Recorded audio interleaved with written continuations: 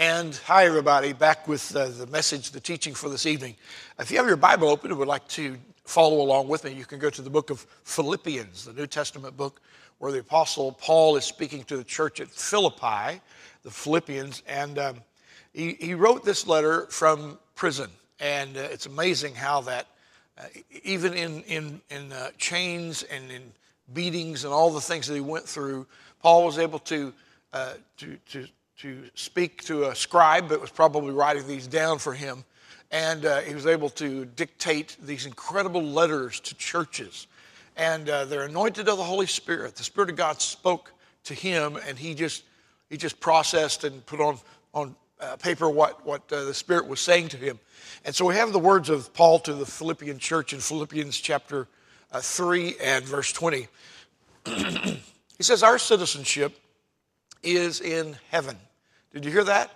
Our citizenship is in heaven. Now, I'm an American citizen, and I am thankful for that. I have a passport that I travel with, and everywhere I go, when I show that passport, I'm identifying with the United States of America. And all of the strength of this country, all of the resources of this country are behind me and with me as a citizen.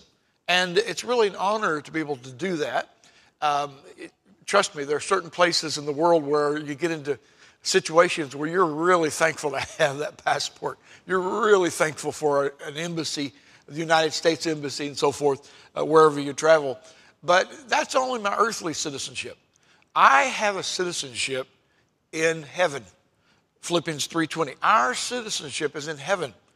And from it we await a Savior, the Lord Jesus Christ, who will transform our lowly body to be like his glorious body by the power that enables him even to subject all things to himself. The power that enables Jesus to subject all things to himself. The power that is holding the world together by the word of his power, okay? That power will transform our lowly bodies to be like his glorious body when the Lord Jesus returns. We're waiting for a Savior, Paul said, the Lord Jesus, who will transform our lowly bodies to be like his glorious body by that incredible power that is holding the world together, the power that enables him to subject all things to himself. Verse 21 of that third chapter. What an incredible thought that I have a citizenship in heaven, and while my physical body can't travel there, I'm limited by time and space. I'm limited by the laws of gravity, the laws of physics, and all the other natural laws of this world, of this planet. I can't jump to heaven. I can't fly to heaven. I can't get in a rocket ship and go to heaven. It just doesn't work that way. However, when the Lord Jesus returns, he will change me. He will transform my body, this old flesh body that aches and has pains and has, struggles in life and so forth. We're going to be changed, my friend. The apostle said to the Thessalonians, he said it this way. He said, the Lord himself is going to descend from heaven with a shout, with the voice of the archangel and the trumpet of God. And he said, at that moment, the dead in Christ are going to rise. Can you imagine? Out of cemeteries around the world, the dead in Christ, those who have been laid to rest in their graves, their bodies already decayed, and so forth. But God is going to transform them, and they will take on a glorious body, a resurrection body at that first resurrection. Oh, what a wonderful time it's going to be. And it actually corresponds with the rapture. The rapture, when he catches us away, he raises the dead in Christ first. And then we which are alive and remain shall be caught up to meet them in the air, and so shall we ever be with the Lord. So shall we ever be with the Lord. Not in our physical bodies, but in a glorified body, which we shall receive when the Lord Jesus comes. Why? How is that going to happen to Christians? Because we have a citizenship in heaven. We have the strength of heaven. We have the glories of heaven. We have the abundance and resources of heaven behind us and around us and in us and through us as we are partakers of his divine nature, as we are children of God, born again of the Spirit of God, as we are not the old creature but new creatures. All things passing away, all things becoming new. That's how you enter into this kingdom of God. This is how you have citizenship in heaven because of the kingdom of God and what Jesus has done for us. Now, let's talk for just a moment about character and the kingdom. There's a certain work that takes place in every believer when you are born again. God begins the work of sanctification or being set apart. We have addictions and bondages and mindsets and thought patterns that are impure and they're wrong and they're lustful and they're sinful. And that's the way we are when we're born again. Our spirit is made new, but there's still a work that needs to happen in our soulish realm, our emotions, our personality, our intellect, the way we think. So many times I meet people and I work with people all the time, and they may be born again, they may be saved and love Jesus and on their way to heaven, but they're still bound by some fleshly things. They're still under the control of their soulish realm. The soul is still dominating the spirit, and God wants to get us to the place where we are transformed by the renewing of our minds. Romans 12 and 2, 1 and 2 says that, Beloved, I beseech you therefore by the mercies of God that you present your body a living sacrifice, holy and acceptable unto God, which is your reasonable service. He said, and be not conformed to this world. Don't let this world's system squeeze you into its mold of thinking. In other words, don't think like the world thinks. You're not of this world anymore. You're in the world, but you're not of the world, the Bible declares. So this world has no allurement for me. It has no hold on me. It has no power over me. I am a child of God. I am washed in the blood of the Lamb. I'm being renewed in my mind. I am being not conformed, but I'm being transformed. My mind is being renewed every day. That's how Paul said to do it. He said, be transformed by the renewing of your mind, that you may prove what is the good and perfect and acceptable will of God for you, for your life. God wants you to walk into his will. He wants you to know his will. He wants you to follow his will, to fashion your life after his will. It's not about my will. Jesus even declared, not my will, Lord, but your will be done.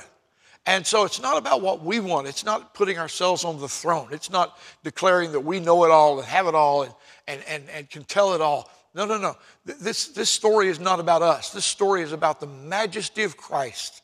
This story is about the greatness of God. This story is about the love and fellowship of the Holy Spirit. And I'm telling you, God is changing us from one level of grace and excellence to another, from glory to glory. He's changing us, making us to be more like his son, Jesus. So there's certain things that must take place. You can read about them in Matthew chapter 5, 6, and 7. Now, I don't have time in this program, obviously, to read 3 chapters, but I want you to read that when you get time. It's the Sermon on the Mount.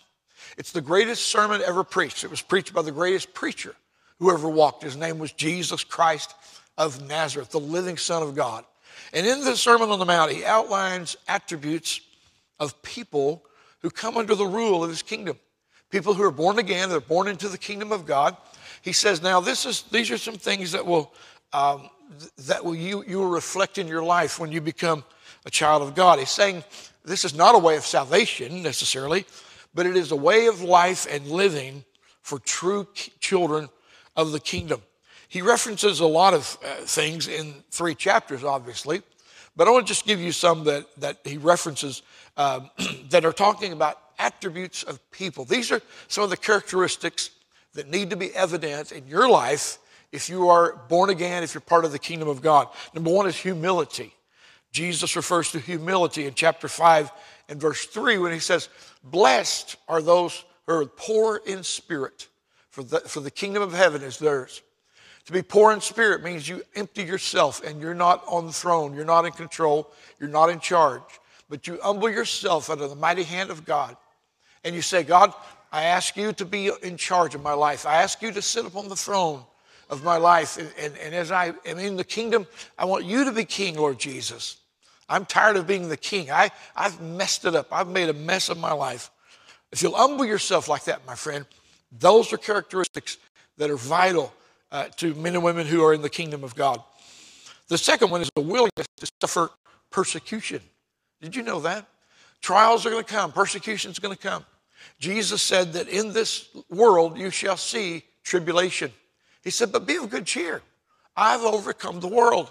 And because he's overcome, we can overcome. Because he lives, we're going to live. We may die in this physical body, but I'm telling you, there is an eternal life that God has for you and I. It began when we were born again. It began at that moment, and all of eternity is ours. We're going to live with the Lord Jesus. Hallelujah. But we must be willing to suffer persecution. Number 3, we must show an earnest attention to God's commandments. Be faithful to the commandments of God. Jesus said, if you love me, keep my commandments. Wow. That's the true test of love. Not lip service. Oh, I love you, Lord. Love you, love you, love you. No. He said, if you really love me, you'll keep my commandments. You'll do what I tell you to do. You see. Also, the 4th quality is a life of prayer. Jesus taught us to pray in Matthew 6:9. He taught the Lord's Prayer for us, and this is a way for us to pray. That's a model prayer. You can model your life, your lifetime of prayer after the prayer that Jesus shared with us. Also, he said, I want you to prioritize spiritual values over material values. In chapter 6 of verse 33 of Matthew, he said, seek ye first the kingdom of God and his righteousness. All these other things will be added to you. Seek first the kingdom. Seek first the spiritual values of life and the kingdom of God and his righteousness, his right standing. If you will seek that first in your priority, first as your day begins, first as the week transpires, the first of the year, seek God. This should be a season of fasting and prayer for all believers. Our church here in Ada, we just concluded 7 days of fasting and prayer, and I'm already hearing wonderful results that people are saying, you know, God did this for me. I drew closer to the Lord. I experienced something wonderful and incredible in God's presence because of the time of fasting and prayer. And oh, that's what I love to hear. I love to hear those reports when God's people share those with me, and it's exciting to know that God is working in people's lives. But this is the time to show him that you're putting his kingdom first in your life, in your list of priorities. The kingdom of God. Seek his kingdom, his righteousness. Then all these material things that you need in life will be added unto you. Jesus knows what you have need of before you even pray. The Father knows that. He knows what you have need of. He's not stupid. You're not filling him in on all the things that he needs to know when you pray. No, you're coming into agreement with his will. You're aligning yourself with God's purpose and God's plan. And you're even saying, Lord, I don't know it all. I don't know why I'm walking through what I'm walking through, but you do. And somehow, some way, I'm going to get through this. You're going to bring me through to the other side. It hasn't come to stay. It's come to pass. All right? Whatever is in your life that's troubling you, whatever you're walking through, you're walking through. You're going to get through it. You're going to make it to the other side. God is faithful. He will not allow you to be tempted above that you're able to bear. But he will, with every temptation, make a way of escape that you may be able to bear it. So, as he says to us in the 33rd verse of chapter 6, seek first the kingdom of God, the spiritual things, then all these other things, the material things, will be added unto you as you have need, as your Father sees fit. You see, there are so many things in my life that I think I want, okay? I think I want this, I want that. Oh, if I could only do this for my life. But that may or may not be in God's will. And I'm a wiser fella who will say, God, I want your will to be done. In fact, when Jesus taught us to pray in the Lord's Prayer, he said we should pray, not my will, but your will be done. And then he said, I want you to pray that the kingdom would come into your life and the will of God would also come into your life. So the things that I think I need in life, maybe I do, maybe I don't. But it's a better way to pray. It's a wiser way to pray by saying, Father, you know what's best for me. And if this life is to include suffering and difficulty and hardship to bring me closer to you, then so be it. But Lord, if I can get around it and above it And beyond it, I don't really want to walk through that. You know, Jesus spoke on the night he was betrayed in prayer in the Garden of Gethsemane.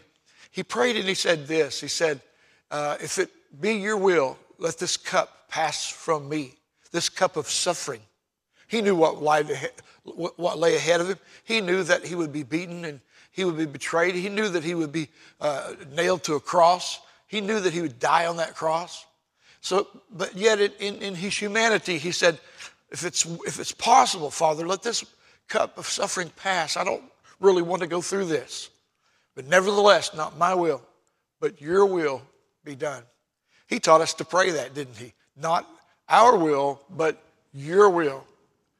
Your will be done. If your will means suffering, if your will means loss, if your will means difficulty for my life, if I have to walk through those things, then so be it, because I want the will of God to be done in me.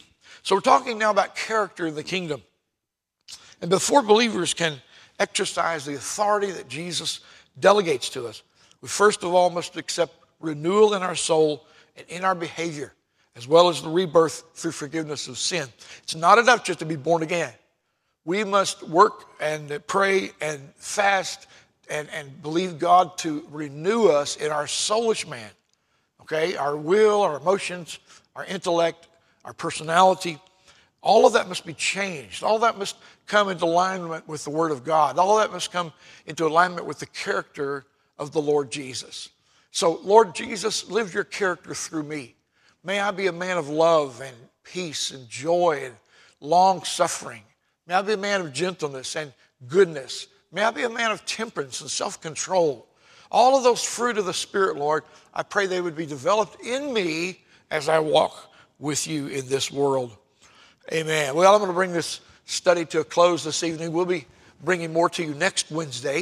I hope you can join us then here on Facebook or YouTube or wherever you're watching us at this particular time. And also, I would like to just invite you to join us live in our morning services on Sunday. Okay, we meet at Life Community Church. It's a beautiful facility. We've got room for everybody, and we're actually socially distancing. We've got our rows marked off so people don't get really close to one another just yet. And so when you come here to the auditorium, you can be socially distanced and spaced away from people and still be exposed to the worship that takes place and the singing and the preaching of God's word, the prayer for the sick, all the things that we do on Sundays. We'd love to have you come and join with us. Oh my, I would just love to give you a warm welcome and meet you in person if we've never done that before. And so there's your invitation, my friend. Come and bring a friend and join us on Sunday at 10 a.m., okay? 10 o'clock at 3700 Prepaid Way. Okay, put that in your phone, 3700 Prepaid Way, and your map should be able to help you find this area, and you can just come and join us. Join me for coffee 30 minutes early. Come on out and have some coffee and get acquainted with someone. We'd love to have you here. Now, I'm going to bring this teaching and this time to a close, and with a word of prayer. And if you have a need this particular time, this evening, morning, whatever time you're watching, if you have a need in your life, I want to pray for you. If you have a sick friend or a family member, someone who's suffering in their life and they really need God just to come alongside and walk with them. Maybe you're distanced from God. Maybe you're far away from God. Friend, let me tell you something. He loves you no matter where you are. In fact, Jesus shared a parable with us, a story of a boy who took his inheritance and took off and he ran away from home. He was tired of all the rules and regulations, and he got out there on his own and partied and drank and had the women and the wine and the song and the friends. But then when he ran out of money, his friends left. Hello. And he got so desperate, he found himself hiring out to a farmer, and he was feeding the pigs. That was his job, to feed the swine. And this is a Jewish boy feeding swine. It was just like the lowest you could get. And so he decided, he said within himself, you know, my father's house is really a nice place. In fact, the servants have it better than I have it. Look at me, I'm feeding pigs. This is a horrible existence. So he said within himself, he said, I'm going to rise, I'm going to go back to my father, and I'm going to confess, I'm going to repent, And he went through the whole litany of what he was going to say. He said, I will say to my Father, I've sinned against you and against heaven, and I'm not worthy to be called your son. Just make me a servant. So he practiced all that. And he came back home. And when the father saw the boy, he was out looking for the boy. When he saw him, he ran to him and opened his arms, and he hugged him and drew him close to him. And he treated him like he'd never left. They had a party, a celebration. He gave him a robe. He gave him a ring. He gave him shoes. He said, listen, you're my son. You've always been my son. Even when you were away from me, I loved you. Even when you were in the pig pen, I cared. I looked for you. But now you're back home. It's time to rejoice. Friend, listen, Jesus gave us that story for you. If you're the boy in the pig pen, if you've gotten away from God, and it's just like you're so distanced, you're thinking, man, I can't even start over. I don't even know what to do. I can't go to church. People will think bad things about me. They can't see my face. I just can't. Listen, don't let the devil beat you up about your past. Don't let your past dictate your future and determine your destiny. God has something for you. And though you've been out there wandering and sinning and carrying on, none of that matters. God loves you and he wants to restore you. And he says, come back home. So today you can come back to God. You don't even have to come to a church building or a service. You don't have to have a preacher lay hands on you. That's all well and good, but you can receive Christ right where you are. You can ask God's forgiveness right in your living room right now. I want to pray with you about that, okay? Okay.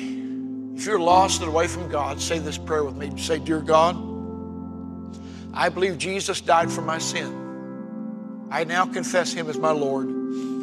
I believe you raised him from the dead so I could have eternal life. I receive all of the forgiveness and all the cleansing. I make Jesus Lord of my life today. I turn my back on sin and evil, and I thank you for a new start. In Jesus' name, amen. Oh, friend, listen, I hope you prayed that prayer with me, and if you did, I would love to hear from you. Love to meet you on Sunday. Love to shake your hand. Love to pray with you. Love to just have a cup of coffee with you. Or if that's not possible, then drop us an email. Would you do that? Or call or text or something and get in touch with us. We'd love to see you. We really, really would. Well, our time's gone, and so I want to remind you to give to our ministry, and you can do that real easily if you want to return the Lord's tithe. If you're not able to on Sunday, or you're not attending services and you need to return his tithe, then by all means do so at the numbers we're giving you on the screen here in just a moment. And may the Lord bless you and keep you. May he cause his face to shine upon you. May he give you his peace. May angels go before you and goodness and mercy follow you all the days of your life. In the name of the Father, in the name of the Son, in the name of the Holy Spirit, amen. God bless you.